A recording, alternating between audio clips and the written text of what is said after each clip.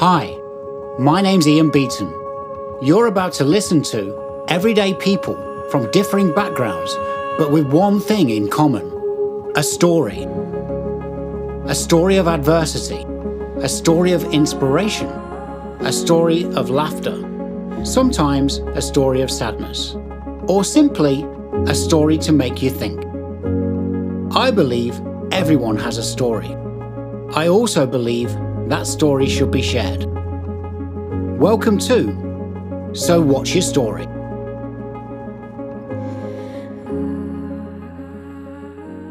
So in the studio today, in the remote studio, I'm joined by Shirin Danesh. Shirin is a smart and well-connected executive and leadership coach and mentor for the new age leaders. Her career started out as a software engineer, but she swiftly moved into digital product acceleration and business transformation using agile frameworks in both startups and large enterprises. Shirin is known as a time bender. I'm going to repeat that one more time. She is because we've already shifted in time, right?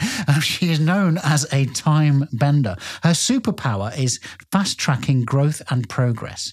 She works with intrapreneurs, yes, those who have entrepreneurial traits, yet decide to remain in the corporate world. Her mantras include level up. So this is to be seen as the master of your craft in your space with integrity and honesty. I really like that.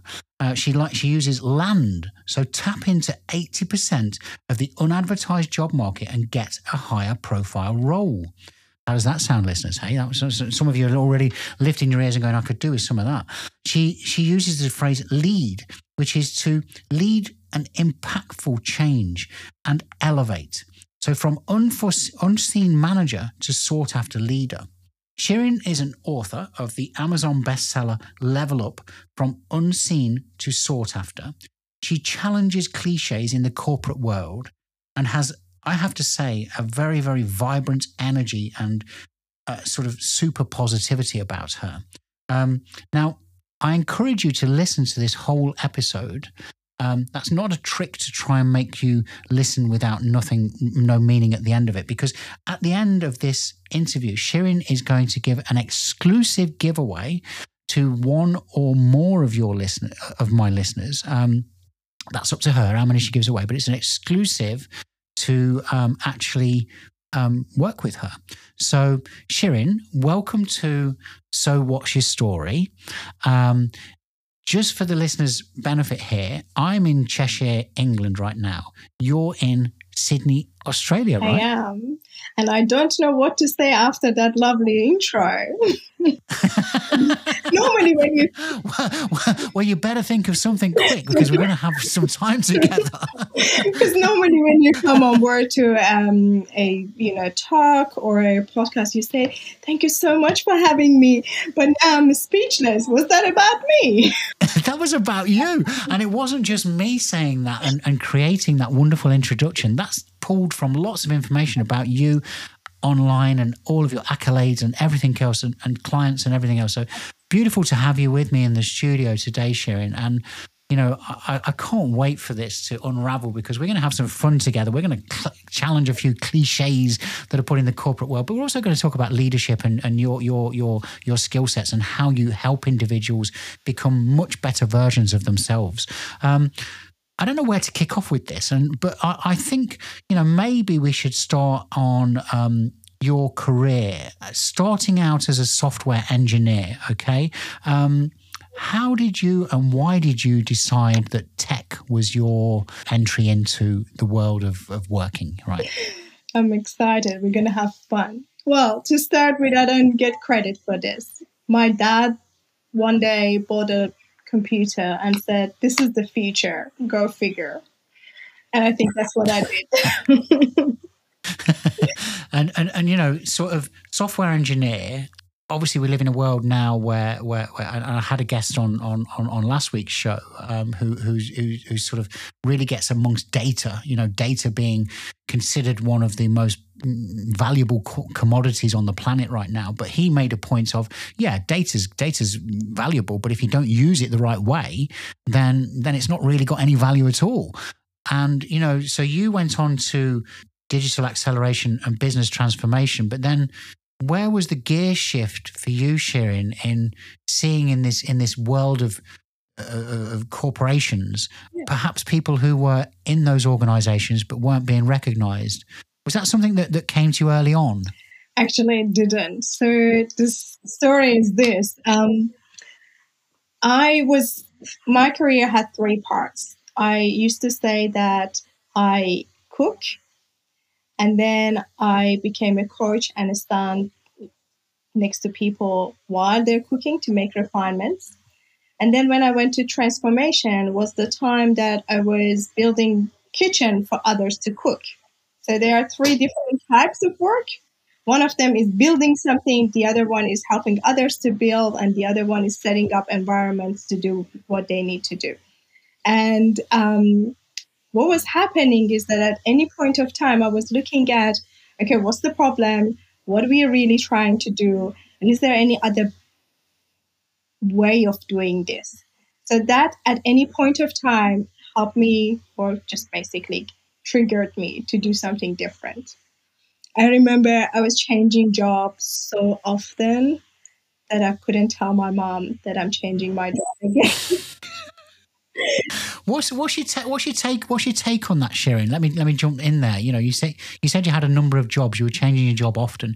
Your mum, you didn't tell your mum because she was possibly of that generation where, you should get a job. You should like my dad, right? It was one company, 27 years. What was your take on that? Why were you changing jobs, and did you think it mattered? Well, the honest answer is that I was getting something better that was paying more, and I was enjoying it. Okay. But I couldn't tell this one to people because they used to think that I'm getting fired and I'm hiding it. So I had to prove that, look, this is my 5%, 10% increase in salary. This is now I'm going to bank. And of course, when they knew that I'm working in a bank, they knew that banks will do background check. They get the best that they could get. So it's just she's not making it up. Well, what's wrong with this girl? Yeah, I mean, it's interesting, isn't it? I mean, it's people's perceptions, obviously, in most cases, isn't it? It's like, I don't think it matters particularly as long as you're not doing something unscrupulous. But if it's on a journey of self-improvement, then why is that a bad thing? And I think in recent times, a lot of people have gear shifted often, haven't they? Yes. The world of recruitment is getting tighter and tighter to get the correct talent. Mm-hmm. So therefore, people are being pulled from role to role often. Mm-hmm. There are two parts to it. One is we are in an era that we need to be multidisciplinary, being people that knows more than just one craft. Because traditionally, if you look at industrial era, there was a production line and you were placed in this part of the production line and you needed to be specialized in that. So it was all about efficiency and productivity. So specialization is coming from there.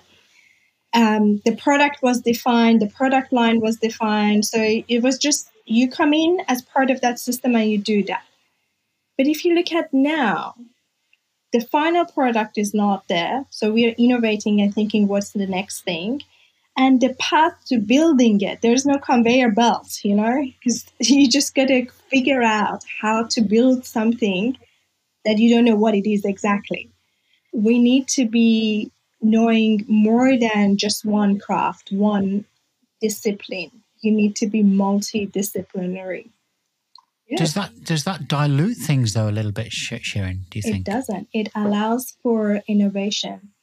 A lot of innovative companies, such as the Swatch watch that is the plastic one. That was innovation between toy factories and traditional craftsmanship of watchmakers in Switzerland. Wow. Two very unrelated. Who would put plastic toys and the high quality craftsmanship of Swiss watch together? If you think of Apple and these sleek designs, this was calligraphy from India and the latest technology in San Francisco. So when you have people that they have worked in different companies, different industries, different crafts, you will come up with new solutions, innovative ideas, and something great will happen. I love that. I love the way you use these metaphors as well, of building. And then earlier on, you mentioned the kitchen and cooking. And I love the way you do that. So it's so cool. So let's talk about, you work with entrepreneurs who have entrepreneurial traits in the corporate world. I'd love to just drill down on this a little bit more if we can, because firstly, let's start off with the term entrepreneur. Mm-hmm. What is an entrepreneur, Shirin? So entrepreneur is traditionally known, the person that goes and sets up a business and creates an asset. And if you are a successful entrepreneur, you would be able to sell that asset, sell that company, or grow it and make an exit. So that's very known in San Francisco and a lot of innovation hubs. But there are people inside large corporates that in those constructs, they grab new things and they offer a new service or they offer a new product. So we call those ones entrepreneur. They have that blood in them. They have that genes, that there's fires inside, but they haven't gone off to the wild world and setting up their own companies and raising money and so that's a very different game. They stayed in the corporate, but they still think that way. I understand. Okay, yeah, and I can think of many examples where I've had colleagues where, they're in a role, and you think to yourself, wow, this person's another level. Why are they here? The way they think, that they're outside the box, they're sort of very creative. They don't see problems. They see answers. Yeah. That's really interesting. How do you then work with? Is that the type of person that you're often working with, Shirin? I was one of them, and I am one of them. I am now training them because it's truly harder to be doing innovative work inside a construct that is already set. I was working in a bank, and I was like, I either restructure and redesign a process, or we come up with a new product or new service. So I'm constantly changing something. I'm a change agent. And there were phrases that they were saying, but that's how we do it in the bank. That's how it's done here. I'm like, firstly, I needed to control my blood pressure here. So why am I here then? Secondly, why do you think this corporate has higher power over you? It doesn't. We created these companies. We can change them. So it's harder because there's a lot of predefined processes, ways of working, structures, and all that in place. Also, there's a lot of old mindset in place that you need to change. Yeah. But the point is, you also have a lot of resources and assets and people and experience. So as opposed to a startup that most people don't have much experience, but they have a lot of passion. So there's pros and cons. And I always say I used to be like a double agent. I go from, because I used to work in the startups and the scale-ups as well. So I go from a startup and a scale-up to the large enterprises and take the dynamic thinking and this movement to them. And I go from the large enterprises to scale-ups, and I bring process, structure, framework, investment model, So you can take goods from each one to the other side. But the core of things, the point that you were making, Ian, was doing innovative work in large enterprises is doable, and there are a lot of people are thirsty for it, wanting it, and you just need to give them those new ways of managing, designing, creating. Beautiful, beautiful. Yeah, it's an interesting one, isn't it? And as I say, you know, the more I sort of think about this, you know, there's so many examples of what you're highlighting there. And yeah, you're right. You know, in a big corporate enterprise organization that's probably got a lot of history behind the business as well, that there seems to be this, well, you know, almost you know, to use the everyday cliche, well, that's the way we've always done it, you know. So, but people like yourself, like Simon Sinek, like you know, a lot of influential change agents will always start with why. Yeah.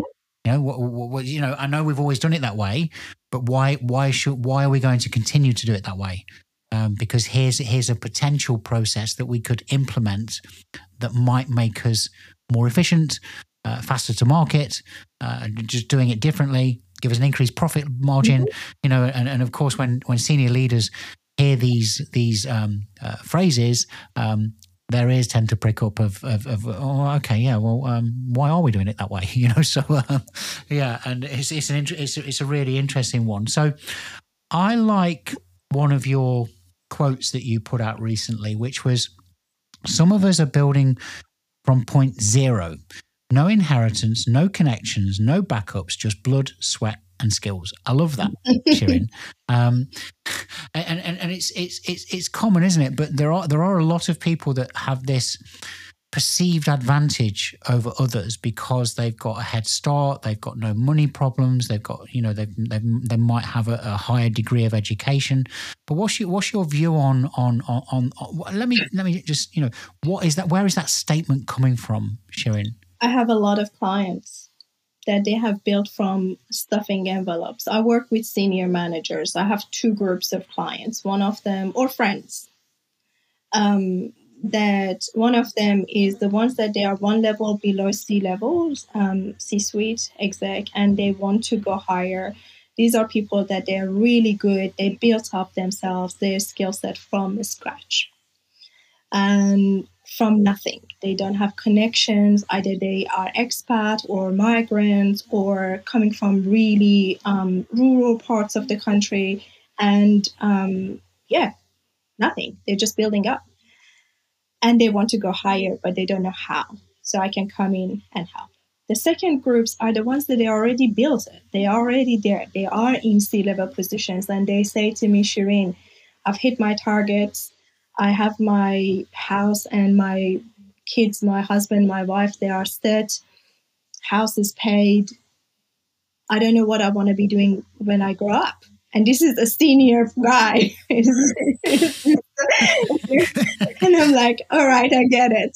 So they are after creating a legacy. They want to do something bigger. Mostly these people are internal looking. So they're looking at their organizations. They do solid work. Like, they don't have any, they're killing it. But internally, when we're talking, they say, I don't know what I'm going to do. So some of them, they need to pivot, or what we say in, you know, normal language is just like they've been pigeonholed. So it's like, I can't be doing this one for another. I have another 10, 20 years in corporate line. I can't be doing this again. More. It's like, okay, we can do something about it. But yes, that's a real story. When you talk to these people on top, the sacrifices they've made, how they built from scratch is beautiful. But no one sees that from outside. Everything that they say, they are CTO of this airline. They weren't born there. Yeah, no, there's often a much of a big backstory, isn't there, of the sacrifices, you know, in their personal lives, in their relationships, in their in their family lives. You know, there's more often than not a lot of sacrifice. And what I'm hearing there, Shirin, if I may shift it a little, is to say, isn't it interesting that a senior executive who I'm sure is highly respected and who has, you know, hit all of those goals, whether they be the corporate company's goals or personal goals, and achieve them, gets to that pinnacle and then says, well, what next? Yeah. And it's almost like I'm going to draw this comparison. It's almost like in relationships, you know, with someone close to us, that if we don't keep not reinventing ourselves, that's not right, but if we don't keep the relationship alive, then it can potentially become stale. It can then, you know, potentially start to wean away. It can potentially end. Yes. I use the word that you use, Ian, I love, and I use it a lot, reinvent. So in normal word, first time I heard the word reinvent was used about Madonna, that how she has kept herself relevant in market over all these years. And she is still a top star. And didn't know you can use the word reinvent about a human, because invention for me was coming about patent and trademark and all of that. I didn't know what's the meaning of that. And I use that word because the technical executive coaching term for reinventing is called pivot. So you pivot your career. That's the technical term. But I love the word reinvent for human beings. And for a relationship, I use revitalize. Nice. I love that. I love that. That's so cool. So it's interesting, isn't it? And we've had a bit of a giggle offline, and I've seen your posts on LinkedIn recently. Do you think this might be a nice time for us to pivot or reinvent? So shall we now? And the one that I really liked was when you recently said empower. Mm. You recently said, if I hear this one more time, I'm going to be sick. That's true. Right. So let's start to pull out. We could probably go all day on this. So let's keep it limited. But let's pull out some words in the corporate world which are overly used terms, and really, because they're overly used, they are so diluted. So I'm going to kick off with that one, empower. Shirin, why are you sick of hearing empower? Generally, I talk about being human at work as opposed to being professional. So for being human, you just talk the way you talk to people. And for me, the test is this. If you are talking in a meeting or in a sales call, or I don't know, in a board presentation, if you have to talk in a way that in a different set of language, something is off, because that's not how you talk to your mates, to your sister, to your brother, to your partner. What happens that we enter this building and suddenly we talk differently? And I'm not talking about technical terms. You know, if you are talking about a specific accounting term or a specific engineering term, well, yeah, that has a name and we use the name for it. Cool. But something like we empower our people. Firstly, do you have any power over them that you need to empower? Second one, just say we give our people the tools they need to do their job. Simple. Wow, you see that and that is it, isn't it? We give our people the tools they need to do their job. What's wrong with that? You know, I've always said, you know, a lot of people overcomplicate things.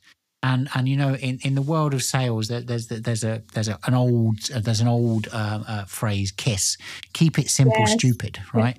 Because you can really overcomplicate something, and if you want to throw in big words and everything else, yeah, you can, right? But there's a lot of corporate terminology, as we've said, Shirin, that is really why do you want to use it? So I kicked off with empower.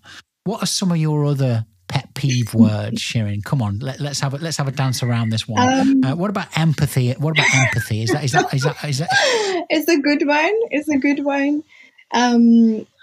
Empathy is quite a heavy one. It actually took me a while I had to, at the early stages of coaching, of course, we need to learn all these different characteristics, different traits, and know the technical terms for them. But, empathy and sympathy was one of the most difficult ones that one needs to get in order to be able to either operate as a coach or as a parent or as a good. So when I hear it every day, I'm like, can you just use, we care about people? We care about you. Yeah, we care about you. It's a very simple thing as opposed to being empathic or empathetic. It's just like, it doesn't even, do you say that to your loved one? I feel empathy for you. We don't. Do you say that when you're sitting in a pub or having a glass of wine or just chilling with a cuppa? Do you say that word? You don't.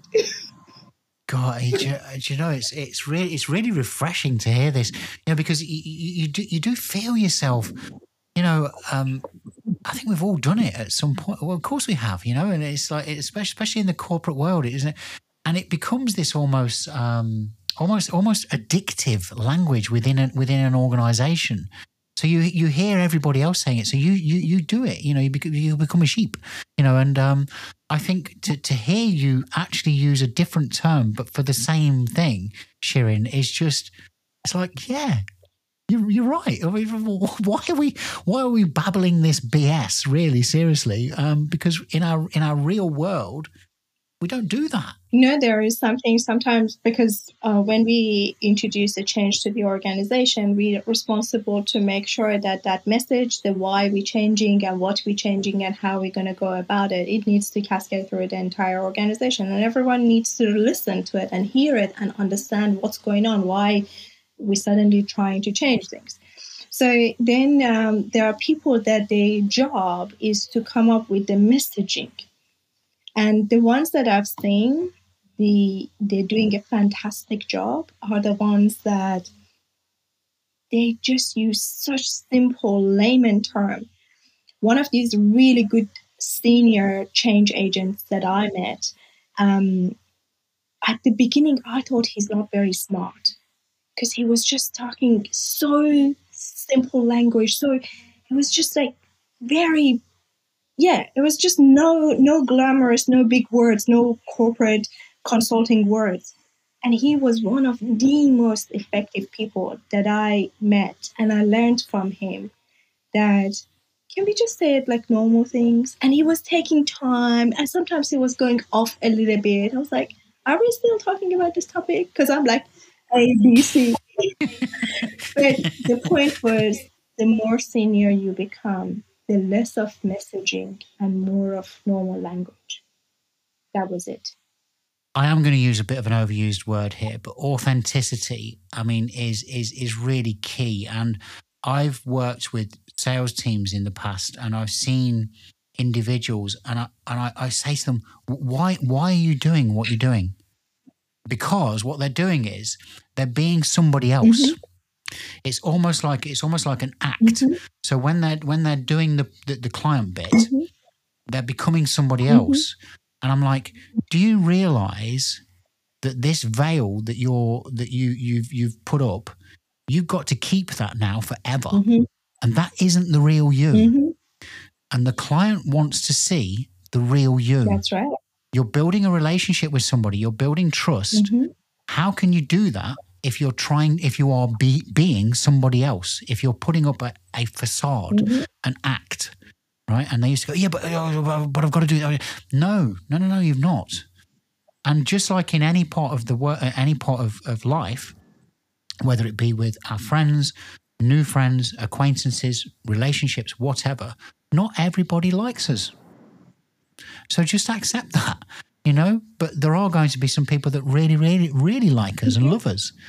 And I think, there runs a risk, particularly in sales sometimes, where people say, oh, this one that's bandied around, be a chameleon, adapt to your audience. Yes, I agree to a degree, but don't change who you are. That's right. And use language which you're familiar with, not necessarily that you think you should say.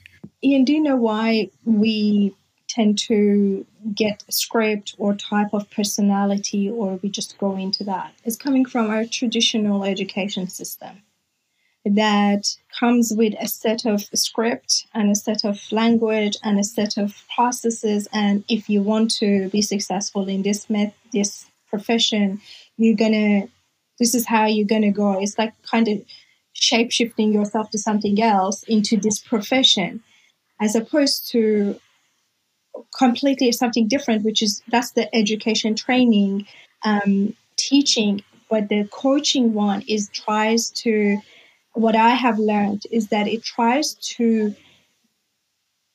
bring you out in order to get to deliver what you need to deliver or do what you need to do. So a lot of work with executives and senior managers we spend time on unlearning. Like, I've got a whole set of training on the things that we need to unlearn.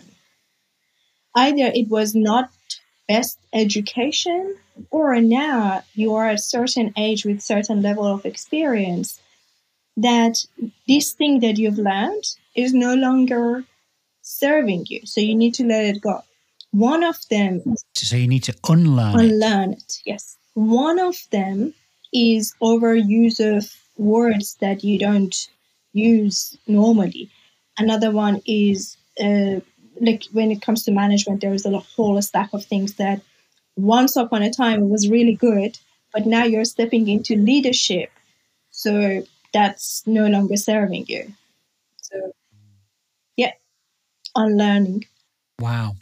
It's a great thing to explore. And I could go down a right big rabbit hole with you now, but I'm not going to. So I'm going to. So, Shirin, obviously, you work with lots of different executives of lots of different levels and everything else. Is there a common trait that you can put your finger on? And this is a really difficult question, so I'm going to apologise in advance if you just say, Ian, it's going to take me all day to answer that. Is there a particular trait that you see in real high performing executives? Yeah. So there are high performing and high impact. There are two. Oh, I like that. So there are people that, like, one is doing your job really well, and then the other one is doing the good job, and making sure everyone is coming with you, doing the right thing and doing the thing right. Did you know that saying? That, I think. So with high impact and high performers, high performance is all about being quite driven, knowing your numbers, knowing the outcome that you're after, targeting and setting the thing. That's quite known. And normally peak performance is in that space. When it comes to high impact, is the ones that they have softer skills, and basically they are leaders, regardless of their job title. For that, they have courage, they have personality, they have they stand for something.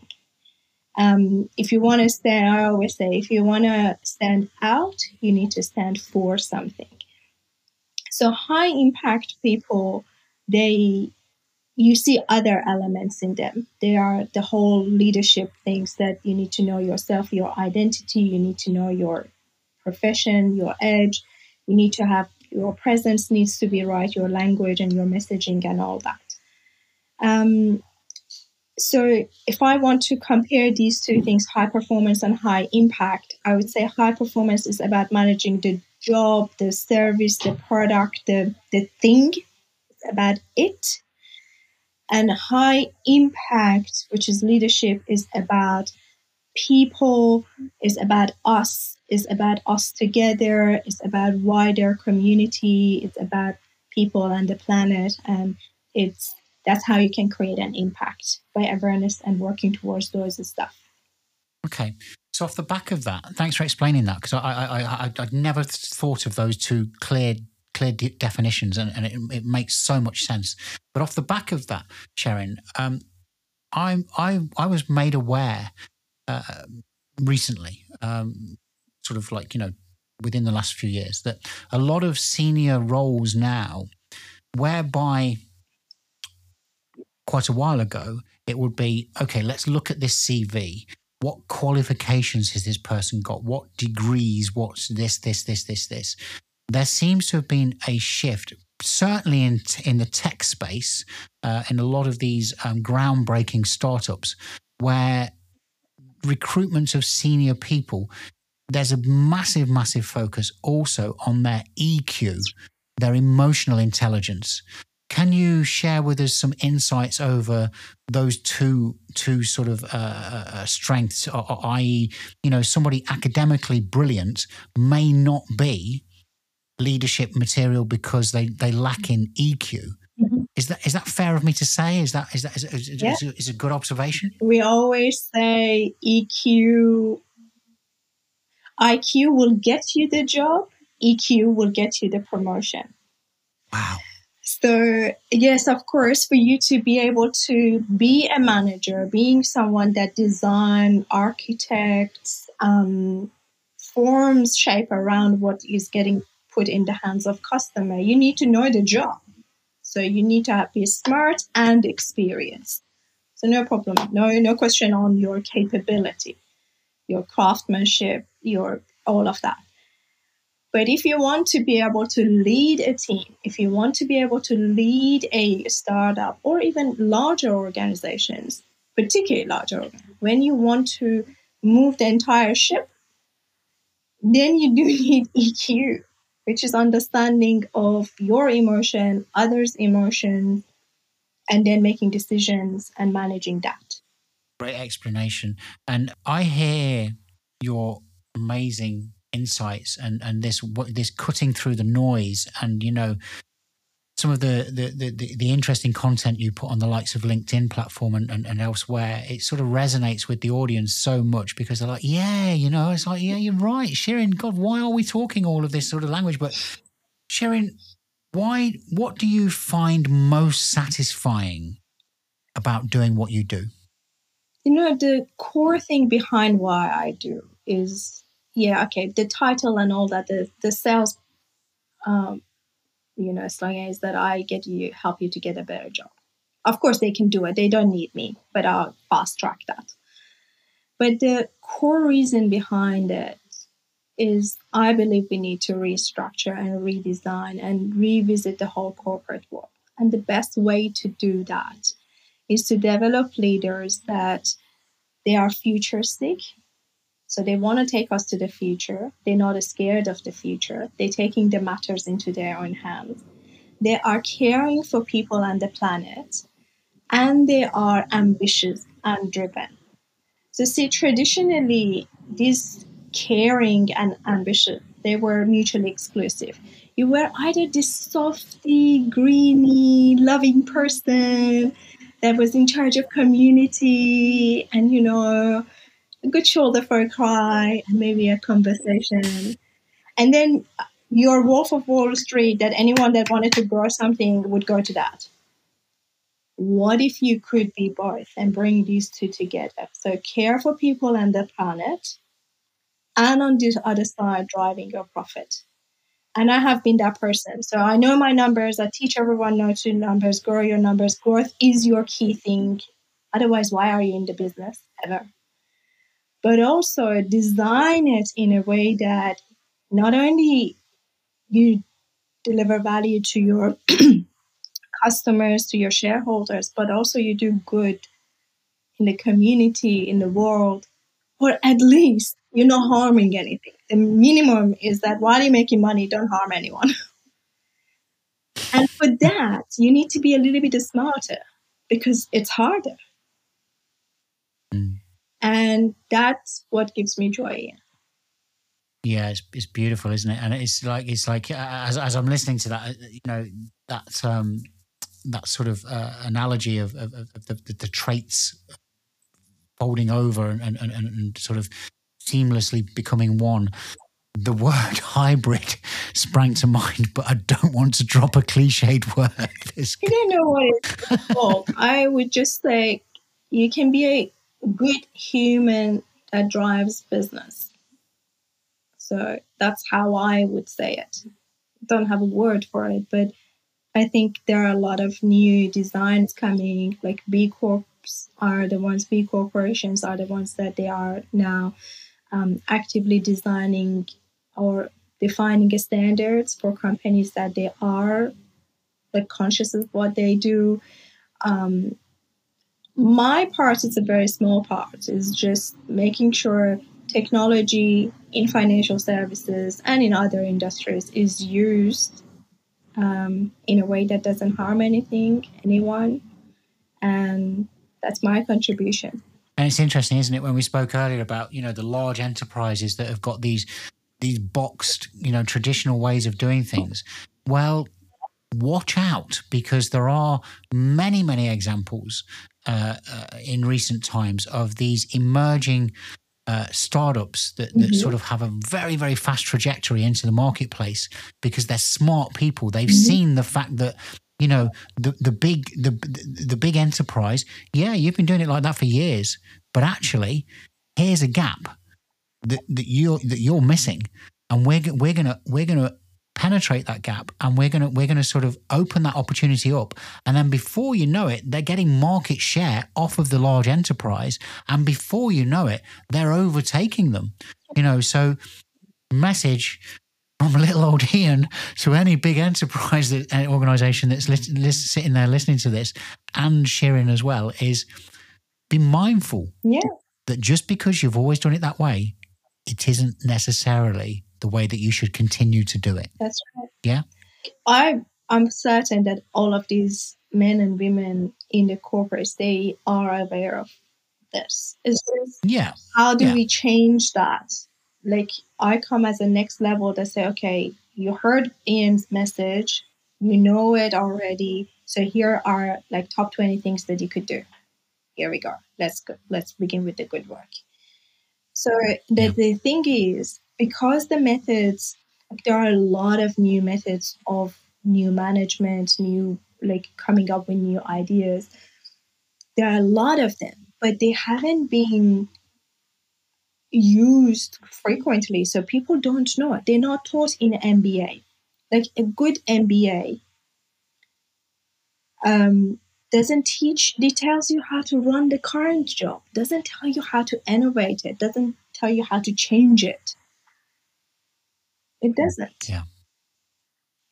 Yeah, and that's the key, and it's coming back to this. As we described you in the introduction, Shirin, a time bender. I love that. So you're going into a corporation, as you say there, with probably 20 suggestions, but your uniqueness, your differentiator. Again, I'm using corporate terms, but is Shirin that you are able to cut through the noise, cut through the BS sometimes, and the challenges, and just implement with precision timing. I love that. Where's the future then, Shirin? Where's the future for Shirin Danesh? You've got a brilliant book out, which I would encourage everybody to read. Level Up: From Unseen to Sought After. It's a great read. Where's the future for you, Shirin? Until I changed my mind and I find something better, I will be doing executive coaching and leadership development. That's my core thing. Because traditional executive branding used to be like put a suit on or a complete makeup and all that, and a couple of post photos left and right, and but that's just looking good outside. Inside, there's a lot of work that we can do. So I have dedicated my life, my professional life and my personal life to this. And there's a need for it. And I can see, like, in the moment that you see someone that you've worked with gets that title and that they can get to that position, not so much of a title, because a lot of time higher profile role is actually not about a title. Sometimes it's an interesting assignment. And these people, like, I don't care about money. These people don't care about money. They say to me, Shireen, just give me something that is a little bit meaningful. I'm like, all right, let's work towards that and redesign the things that you've done. And literally sometimes, Ian, I get their resume and I shred it apart and I say, okay, talk to me about the things that are not on your resume. And they say, but what is that? I'm like, no. I'm not interested in this boring phrasing. Tell me, what else do you do? What is your side project? What was the thing that you were when you were a teenager you were doing? What's your passion? And he says, I used to be a jeweler, or I used to be a carpenter, or I used to, I don't know, do this thing. I was like, okay, so you know what other gem you have? You can be completely looking at something else. And that's the type that you find other skills or traits that they have inside them, as well as now years of experience. Like, these are seasoned people. Like, they're not first year graduate. And you would just like, have you looked at a totally different industry? And they say, but I don't know. It's like, would you be open to explore it? And they say, yes. And then suddenly you have, like, they become a star. And you just facilitated creation of a star. And it's like, and sometimes I'm baffled, like, how did that happen? I get excited. I get a kick out of that. I can see, and for those listeners just listening to this on audio, Shireen right now in her home office is very animated. Her hands are going everywhere. She's got an extra glint in her eye. There's that extra positivity that's surrounding her, that energy. This is so, I can see it, Shireen. This is one of your key points. And you know what I'm hearing there? You're actually nicking a little bit of mine, aren't you? Because when you're with those candidates, you're saying, "What's your story?" Right? So. We could talk all day. I know we could. You're just an amazing person, and I want to open a couple of things before we wrap off with this exclusive at the end. What is the best way for people to reach you, Shireen, to potentially work with you? Is there some social that you prefer? Is there a website? Is there a combination of a lot of things? What's the best way for people to find you? Sure. LinkedIn is the best place. Everybody, I live in the LinkedIn, and that's the platform that I manage myself. Okay. I'm, of course, on Instagram and YouTube and all that, but LinkedIn is definitely the place that I live. And in terms of working together, so let's start with, I'll do an audit of your LinkedIn profile. I'll send everyone that is interested, I'll send yourself a link that people can go through that link and just connect with me on LinkedIn. Sure. And I'll do it. What I'll do for you is that I'll do an audit. Is this the exclusive? We're talking about the exclusive now? Yes. Okay. So listeners, this is now the exclusive. And as Shireen says there, I will share with the audience the links that Shireen's referring to here. So I'll share her LinkedIn profile. Just click on my Spotify page or wherever you're listening to this from, or my other social media, and you'll find Shireen's links there. So sorry, Shireen, I just wanted to. I was going to give it a big drum roll and everything else, but I'm not no, I'm joking. I'm not going to promote myself on your show. I'm just going to give the gift that I have to you. So Sharon's going to give an exclusive. This is part of our exclusive. The first part of this exclusive is that she's going to look at your LinkedIn profile and she's going to do an audit on that.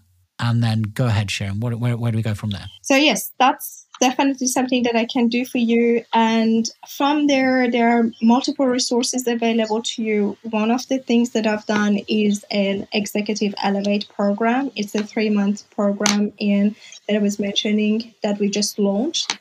So it's been going on for about 2 years. We did alpha tests. We did the beta test to make sure a couple of things. Anytime you offer a service, you need to make sure that it delivers the results for your customer, and then you also need to know that you can sell it. That was the test. So once it was successful, we launched it. Executive Elevate is a 3-month leadership program that is designed to guide senior managers and executives to either land a higher profile role, or if they are happy there, redefine themselves and their offering and their brand and their leadership presence. Incredible. That's amazing. Wow. So you heard that here on So What's Your Story today. Shirin, it's been a real pleasure just chatting with you and getting to know, what Shirin Danesh is all about and how she is making just this massive positive impact in the world of leadership and to people. But thank you for joining me. It's been fun. It's been enlightening. It's been thought-provoking. And I hope to meet you in person one day. Thank you so much, Shirin. Thank you, Ian. While we were talking, I learned something from you. Not only you are amazing in navigating the questions and directing the conversation, you are a very good listener. You pick up really amazing things. So it's amazing. Well, thank you so much. Thank you so much. It's very kind of you to say, and I will take that as a compliment. Of course, I accept that as a compliment. Thank you so much. It's been a pleasure, and I could just talk to you forever. Enjoy Sydney, Australia, which right now I'm sure has got a great temperature and sunshine and everything else. We here in little old England, I actually walked in the woods with my dog yesterday early morning, and there was snow coming down. There was snow, so maybe we're going to have a white Christmas. Anyway, Shirin, real pleasure. Thank you so much, and I look forward to speaking with you again. It's been a pleasure. Thank you. I think you'll agree, that was quite a story. Join me again for next week's episode of Ian Beaton's So What's Your Story? If you enjoyed this episode, it meant something to you, or maybe you think a friend or a loved one might like to listen to it too, go ahead and share it with them. Remember, if you have a story you'd like to share, or perhaps you know someone who does, I invite you to join me on my podcast. I can be contacted by email, web, or social. Thank you. You've just listened to So What's Your Story?